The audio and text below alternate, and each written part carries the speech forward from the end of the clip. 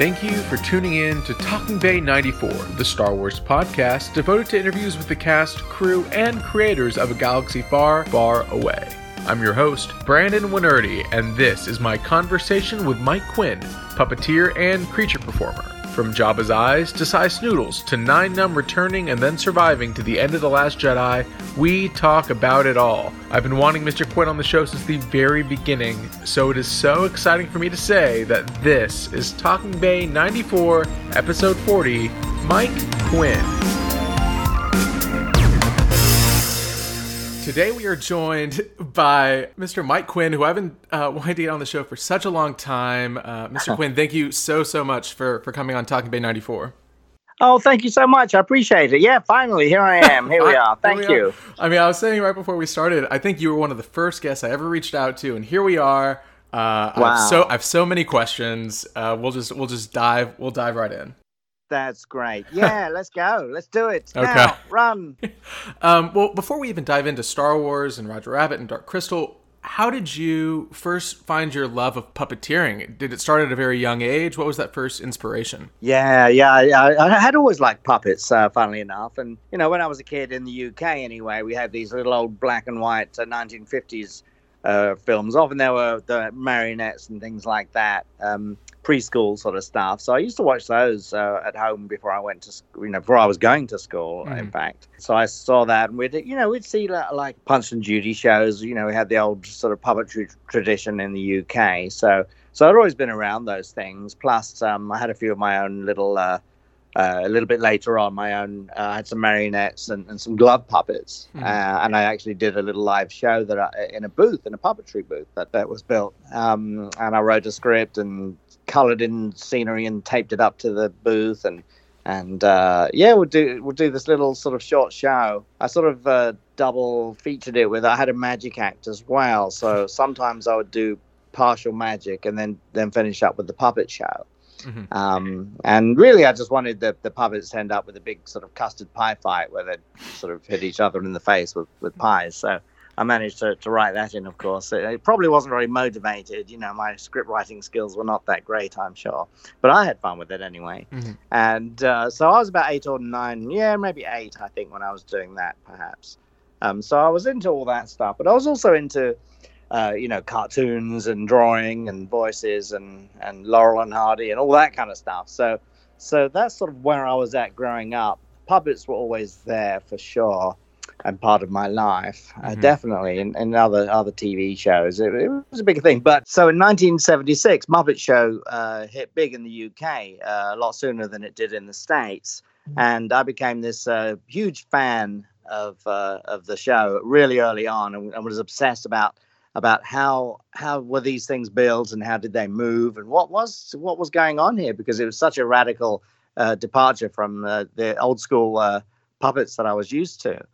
So I was about 12 at the time, and this sort of became my new obsession. I sort of shifted from drawing cartoons and all the animation stuff into puppets, which is really just live action cartoons anyway, isn't it? Right?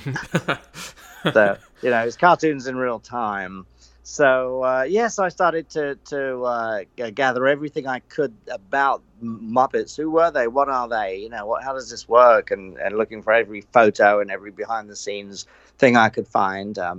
And at some point, I started making my own puppets as well, trying to work out how they were built and practicing the puppetry kind of techniques and that sort of thing in front of a mirror. So yeah, I sort of hit the ground running with that in sort of from 76 onwards. And and I met all the Muppet guys for the very first time, the 5 main principal puppeteers in 77. They were appearing at a London radio station, an interview. So I intercepted them in the lobby and got their autograph. So that's when I first met them. Yeah. That's so great. And then how did you then get involved professionally with them and working so closely, side by side with Jim Henson and kind of learning puppeteering? Yeah, how does that happen exactly? It's an interesting, magical, weird series of events, essentially, I suppose. Yeah, sort of unpredictable. I mean, first of all, the fact that I discovered that this very American Muppet show was made, sort of grew up in Enfield, and the show was made in Boreham Wood at ATV Studios, which is now the BBC, at Elstree. And I could literally, it was a bus ride from my door to theirs, Wow. which was kind of crazy. So that's one weird thing, but that wasn't enough, of course, to get it going. But how did that work? Well, my dad was working for a company that was a supplier for something at one point, for their, I think it was some event for their the ATV social club or something. The guys that worked at the studio would have their nights there, So he provided something for them. So he got to know, I think it was an accountant that was working there. So that sort of became my very first visit.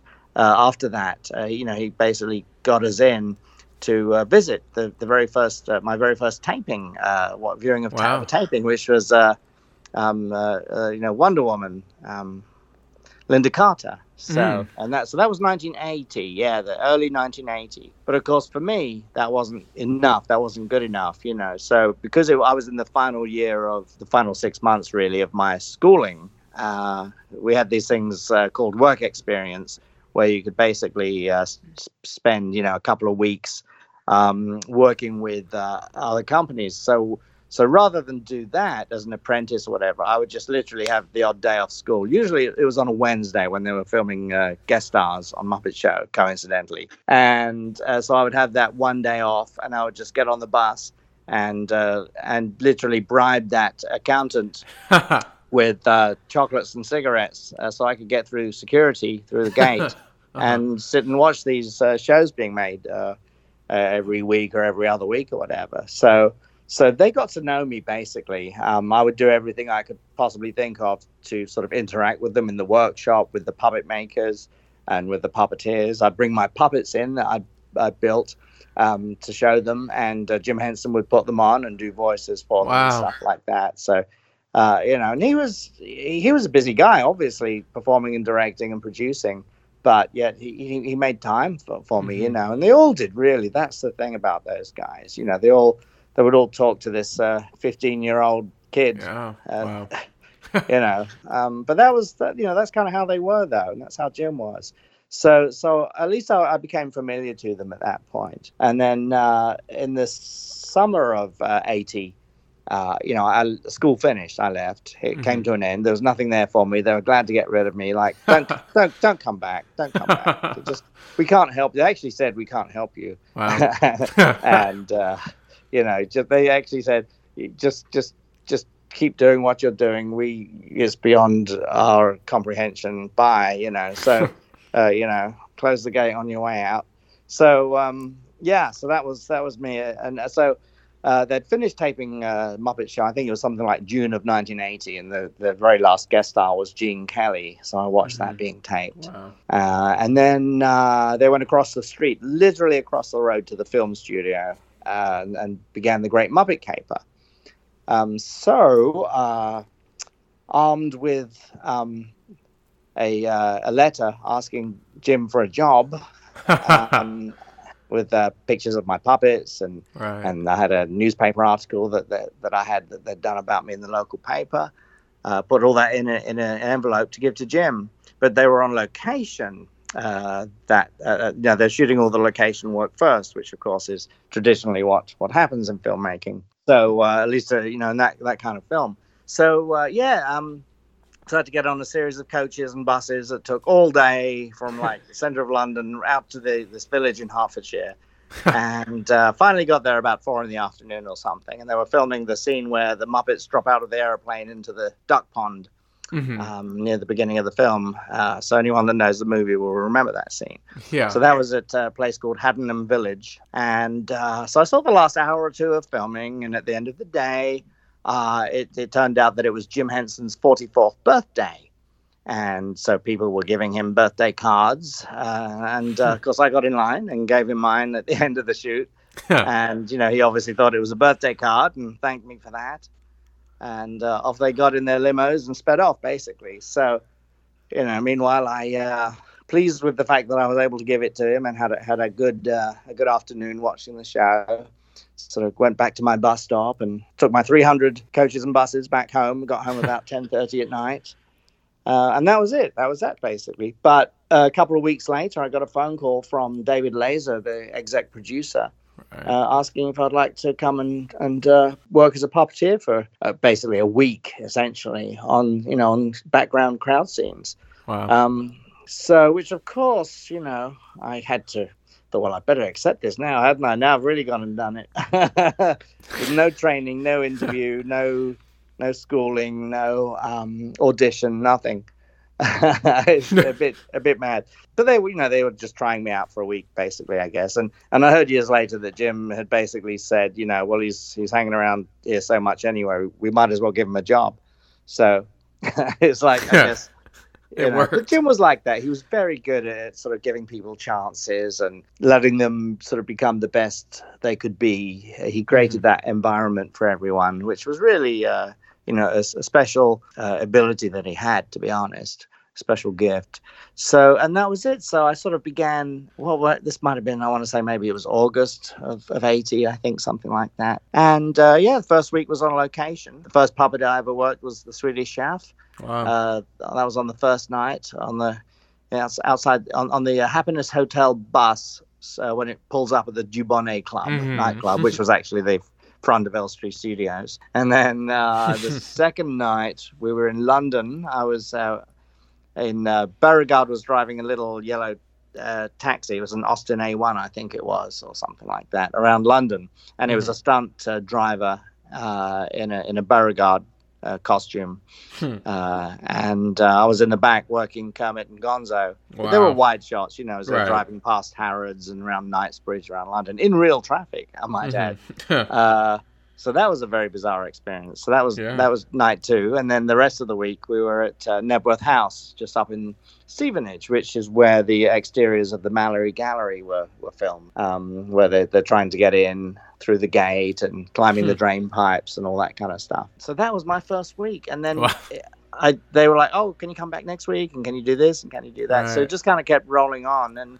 And then that was it. I just became like this permanent fixture. And at that point, I was assisting Frank with Fozzie and Miss Piggy. I was assisting Jim with Kermit and Ralph the dog, and doubling up for principal characters as well in wide shots, among plenty of chickens and rats and things like that. Right. So I sort of became a part of the British sort of crew, really, part of the British team, Muppet team, essentially. And that was it, really. There was sort of no turning back. It was an amazing time, and I learned so much, of course, from these guys and watching how they worked. And we would watch rushes at the end of the day from the day before, so I could sort of see on the big screen how things actually translated and looked, which is different to when you're looking at a little flickery old school monitor. Every time the film would turn over, the picture would flicker and you'd only sort of get half the image.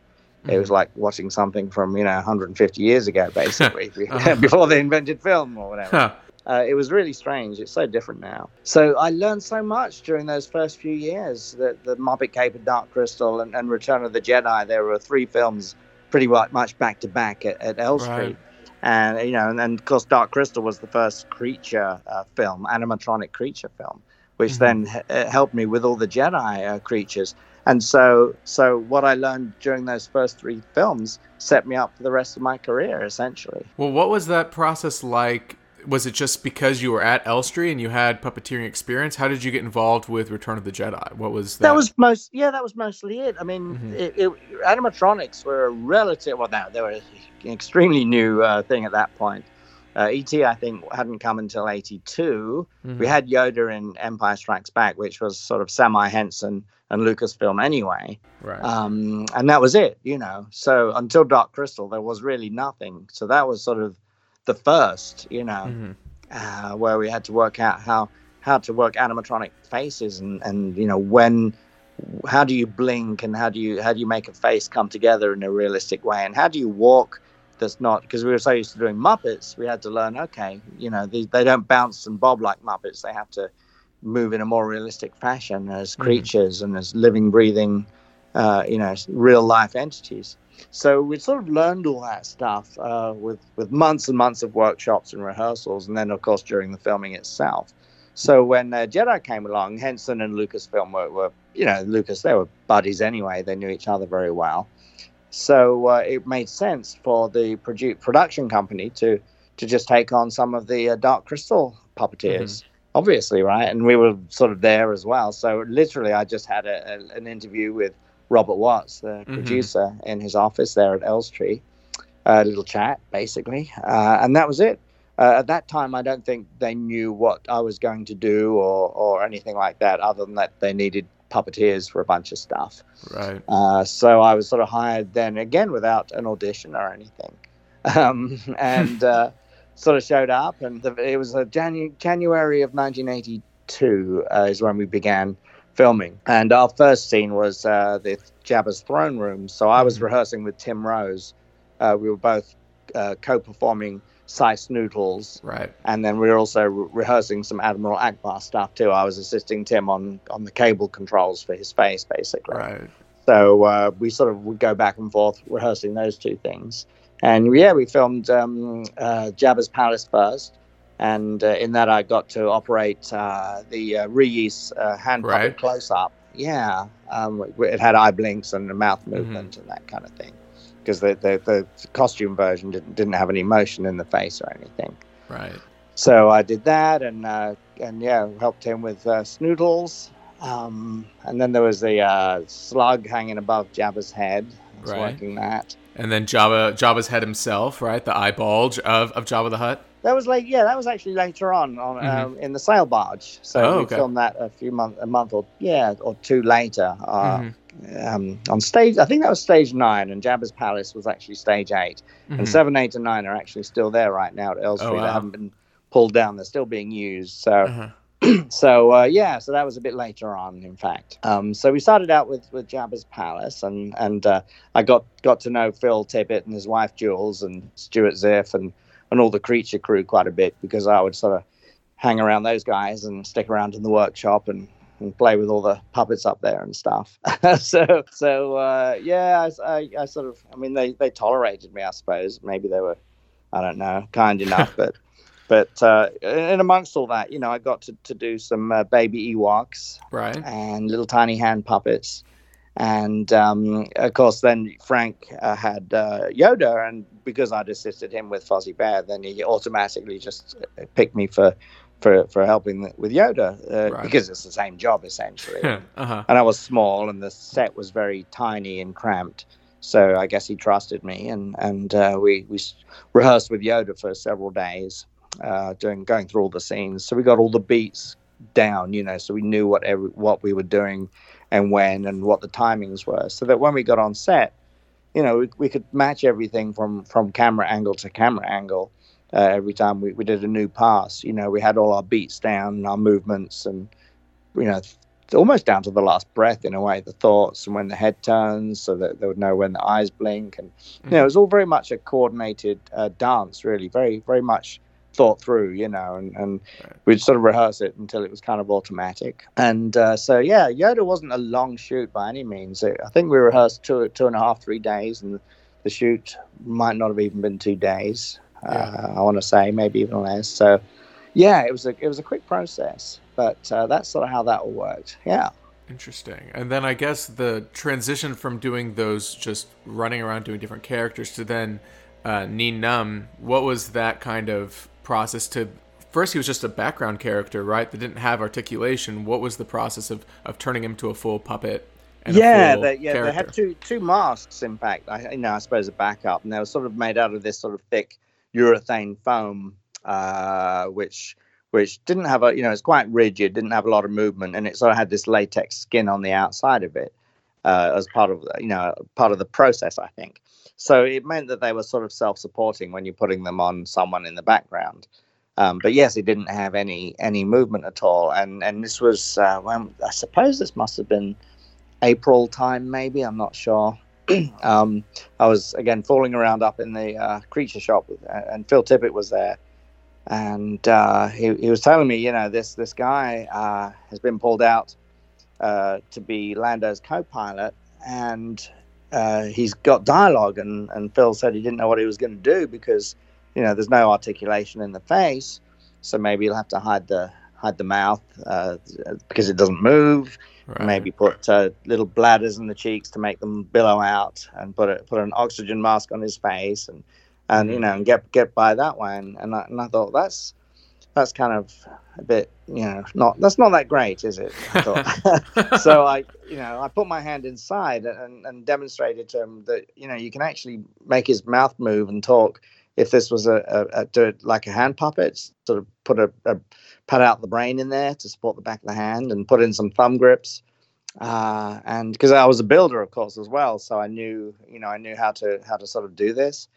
And he thought that was actually a very good idea. So he suggested I, finish fitting that out, just glue stuff in there, do whatever I needed to do, cut bits out and glue things in. And, in about a week's time, do a film test, which is what happened. So we did a film test for George Lucas, and he looked at that.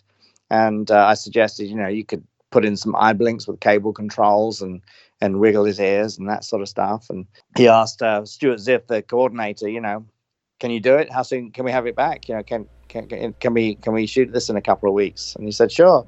So they immediately shipped it off to ILM in California, mechanized the head. Wow. And finished it up, and it came back. And so I think it was May when we filmed that scene. And somehow I was puppeteering him. I love it. I was there and had a solution, and they trusted this 17-year-old kid. I don't know. That was crazy, but there we are, In the Falcon cockpit, ready to go. Yeah. So it was amazing. It was a lovely, lovely, scary, fantastic, exciting time, obviously. Right. Yeah. And it's something I hadn't really done before, obviously. So, sort of major dialogue with the main character in the climax of the trilogy is quite a responsibility. Yeah, no, he still stands out as a major, character, especially in Return of the Jedi. And then what was that like, having to come back then in the sequel trilogies? and it was not as much of a puppet for you, right? You actually wore the mask, and then there was animatronics being controlled separately. What was that kind of difference? Very different process, and of course it was a different sculpt, and plus, he was supposed to be 30 years older, so he had more wrinkles anyway. And I think JJ requested he be darkened down a bit and that sort of thing. So, but I could, theoretically, I could look through his eyes when they weren't fogged up, and I was him myself as well. So there was still some of that same, life force, I guess, coming through him in the new movies. Albeit he's a more serious, 9 now, because he's older and he's been through a lot. And in many ways, either there's more at stake, or he just appreciates that now. So he's not quite so happy-go-lucky and chuckly, now, because things are different. But nevertheless, the way I approached this is what's interesting. The way I approached the hand puppet was actually very much a Muppet creature kind of approach, where everything, the poses are very supposed to be very sort of clean. If you think of it more like animation, where you're going sort of from one position to another, and everything reads very cleanly. It's very sort of specific, and you're hitting poses, and looks and silhouettes and that kind of thing. So I sort of did that intuitively, I suppose, with Nien Nunb in Return of the Jedi.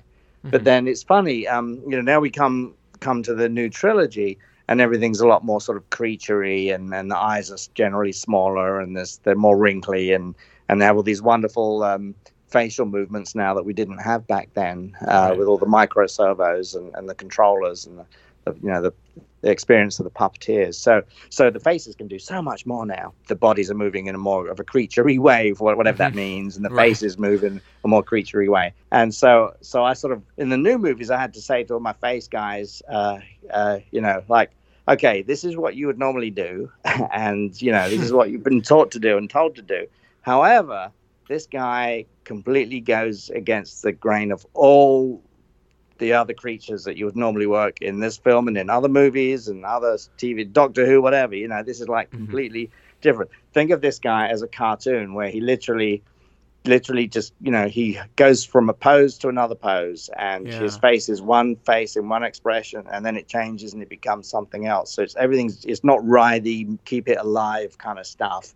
Right. It's a cartoon. He's just a cartoon, and just as long as you think of him like that, and work his eyebrows and his eyelids, and I always like to use his eyelids almost as though they were eyebrows, when they go big when he's surprised and low when he's thoughtful. So that was what I always rode my face guys quite hard, because I had very specific ideas about how he should look and think and move. So right. So he's sort of an anti-creature in a way. He's almost like, the only sort of actual real life cartoon, I think, in some ways, on in the movies. That's right. How I see him anyway. It's interesting. I've not really talked much about that before, but but it is great. It's very gratifying coming back. Definitely, it's been 37 years now between Return of the Jedi and now. So, which is crazy, isn't it, really? Yeah, and it was great that it was you and Mr. Rose, of course, both coming back and both Tim, adapting the character different, not as much of a puppet anymore, but also just embodying the character that you've spent almost 40 years with. So I thought that was such a nice touch. It's wonderful, and they didn't have to do that, but it was very respectful of JJ and Kathleen Kennedy and to the fans and to the movies to try to do that, wherever possible, bring back the original performers, bring back the original voices as well. Right. It's lovely. It really is. And the thought of anyone else doing 9 would have killed me. It's like, I have to, this is my boy. I've got to get back in there. He's my kid, So I had to. I mean, how could it? And it's been so much fun. It really has. Yeah. It's just been an amazing, what is it now, 4 or 5 years or whatever it's been since we began The Force Awakens. Since my first costume fitting. I will say, Last Jedi I watched twice. I watched on the same day. I watched it right at 7:00, and I went right back in and watched it again. And the second time I watched it, the only thing I was paying attention to for the last 30 minutes of that movie was, is Nien Nunb alive? Like that was, I was so worried. I was so concerned. And I think a lot of the puppeteers thought he wasn't, and they were afraid to tell me, I think he's dead. I think he's gone. And they didn't want to be the ones to tell me. But we did film some stuff of him running through the salt mines. Right. With Rose was on the stretcher behind me. C-3PO was just in front of me, and then I think Leia and Poe were in front of him. Uh-huh. So, and I think when I saw the 3D IMAX, I just caught a glimpse over Poe's shoulder when he's looking out at Rey or out of the Falcon when they come through the rocks there. I saw him in the shadows, but and any other time I've not really noticed him, and the rest were. They were just legs, and they cut most of it out, so that's why people didn't know. Well, hang on, we haven't seen him since he was in the ship with whatever her name is, Laura Dern, whatever her character was called. So people have thought, oh well, he's gone, isn't he? He must be gone because we haven't seen him. But the salt mine stuff was just cut out for time and drama, obviously. So it's like at the time I knew, okay, if I get on the Falcon, I'm in the next film. I'm still alive. So finally it was like it's the last shot or whatever, and it's him on the Falcon. I was like, okay, we're good. He's okay. Oh, thank goodness. Yeah. I know. Where's he been? What's he been doing all this time? Taking a nap for the whole movie. But I don't know. I wonder if they just forgot to kill me off, and then they thought, we better put him back on the ship. Who knows? I'm not sure, because I wasn't in a lot of those other interim scenes, where they're loading up in the transports and those kind of shots and stuff down, in the wider shots before they took off and stuff. But we did film me running, and I had a big old blaster too. I asked for that specifically because the toys always had him with a blaster, and big one, and the games, of course, and all that. So it's like, give me a prop, Ryan let me have. That's very nice of him. But unfortunately, people didn't know that I was still alive. Of course, it's just the way it worked out. Yeah, but I did make it to the end, and that's all that matters. And that was a lovely thing. Yeah, coming back to the Falcon, that was so great. Yeah, it was very strange feeling being back in there again, actually, it was, and I think that was Carrie Fisher's last film shot as well. In that wide shot. Yeah. So as far as I know. Wow. So what I would love to talk about, something that I don't see talked about that often, is you came to ILM as an animator, and worked. You not only brought Yoda to life in Return of the Jedi, but you also helped bring him digitally to life in Attack of the Clones, which I thought is so interesting. What was that like coming to ILM and not only working on Toy Story and Jurassic Park, but then working on a franchise that you had already been a part of physically? It was a very different thing. I mean, the only real reason I actually went to ILM was because I'd heard they were doing Yoda as CG for the first time. Mm-hmm. And I wanted him to be true to the puppet, I wanted him to move the way that Frank would move him. And having doubled for Frank for his characters, I know how Frank moves his arm and the kinetic way in which, what his manipulation style is, why his characters move, how he accelerates and decelerates head turns, and just sort of the whole mechanics of when he's performing a puppet. So I could mimic that, and I thought, well, this is what they need for the animation, reference or at least animate him in that same kind of way, because I know exactly how he moves, Mm-hmm. and I thought maybe I can help that. So that was why I went there in the first place. But after about halfway through, they always, when you go into ILM, they would put you through sort of a 6 weeks or month or whatever of training on their, to get up to speed on their computer software and that kind of thing.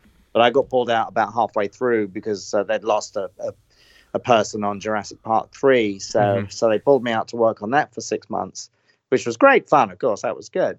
But then when that was finished and I came back to work on Attack of the Clones, they were already well into the Yoda stuff, and they'd already finished the facial rig. I wanted to rig him up like you'd rig the animatronic head, because to me it was a lot more logical and would move again in the same kind of way. But that was too late, and a lot of the animators were already well entrenched in the Yoda animation stuff. So I just got sort of few leftover bits basically, and that was it. So it didn't quite deliver in the way that I had fantasized in my head, but that's life sometimes. But at least I tried, and I was there anyway. Yeah, definitely.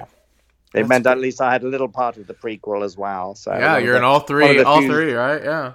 Yeah, there's not many. Anthony Daniels, Warwick Davis, anyone else? Peter Mayhew was in Revenge of the Sith. That's and true. Force Yes, Awakens. Peter. Yeah. So there's just a handful of us that were involved in all performing and all or working in some way in all three trilogies, and that's it. Yeah. So it's amazing, really. Amazing. Now I know you're not only just involved with sequels and with other projects, but you also just kickstarted your autobiography, which I backed. I'm very excited to finally get my hands on that. Yeah, thank you. Yeah, it's good. It's funny. All these things keep coming to me, so I'm still sort of working on the broad strokes on it, right. As that's really the appropriate way to be. Sort of just keep throwing things on paper and not be precious about it. And half of it is editing, to be honest. So so that's the sort of the second stage. I asked a poll on my Facebook page about did they just want my career, or did they want some real life stuff as well, or what? And 2-to-1, everyone sort of said basically they wanted sort of everything. They want to know how the whys and hows and what makes me tick and all that kind of thing.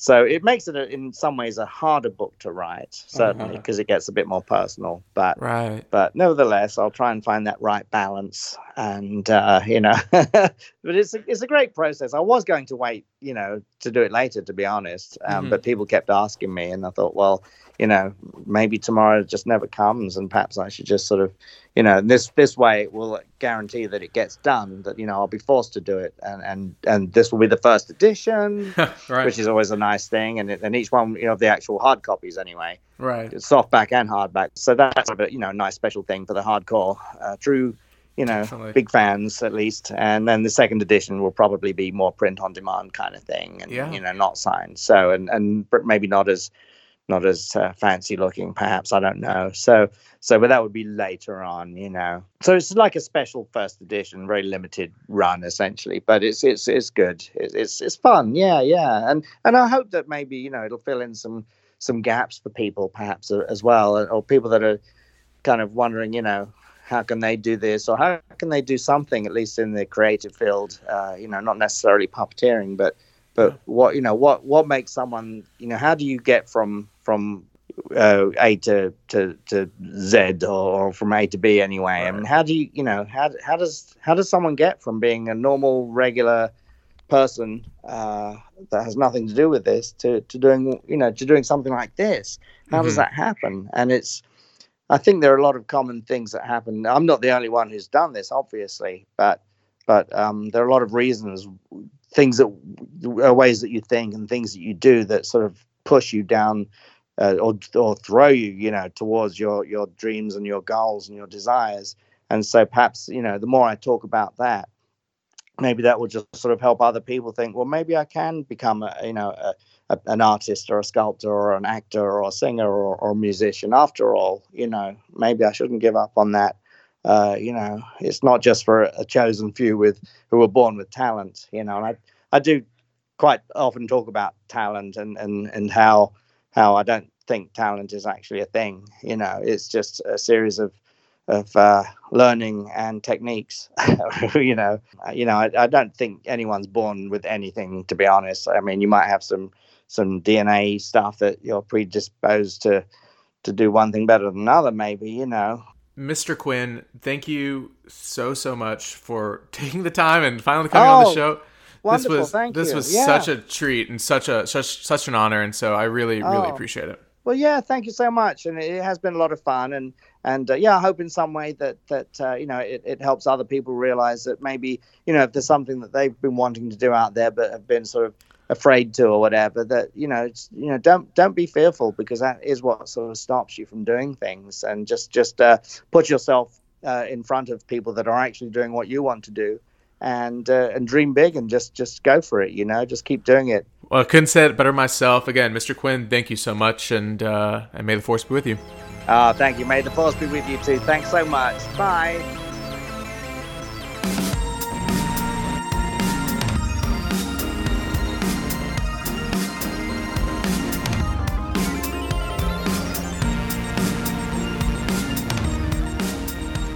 Thank you again to Mr. Quinn for being on the show and letting me wear him down over the past year, asking him to come on. It was definitely worth the wait and a huge honor. His upcoming book, Talk to the Hand, can be pre-ordered on Kickstarter now. The link is in the show notes, as well as links to his Secrets of Puppeteering class and Quinzone Studios at quinzonestudios.com. Next week, we are talking to Expanded Universe author Kevin J. Anderson. So until then, stay tuned, leave a 5-star review, and may the force be with you.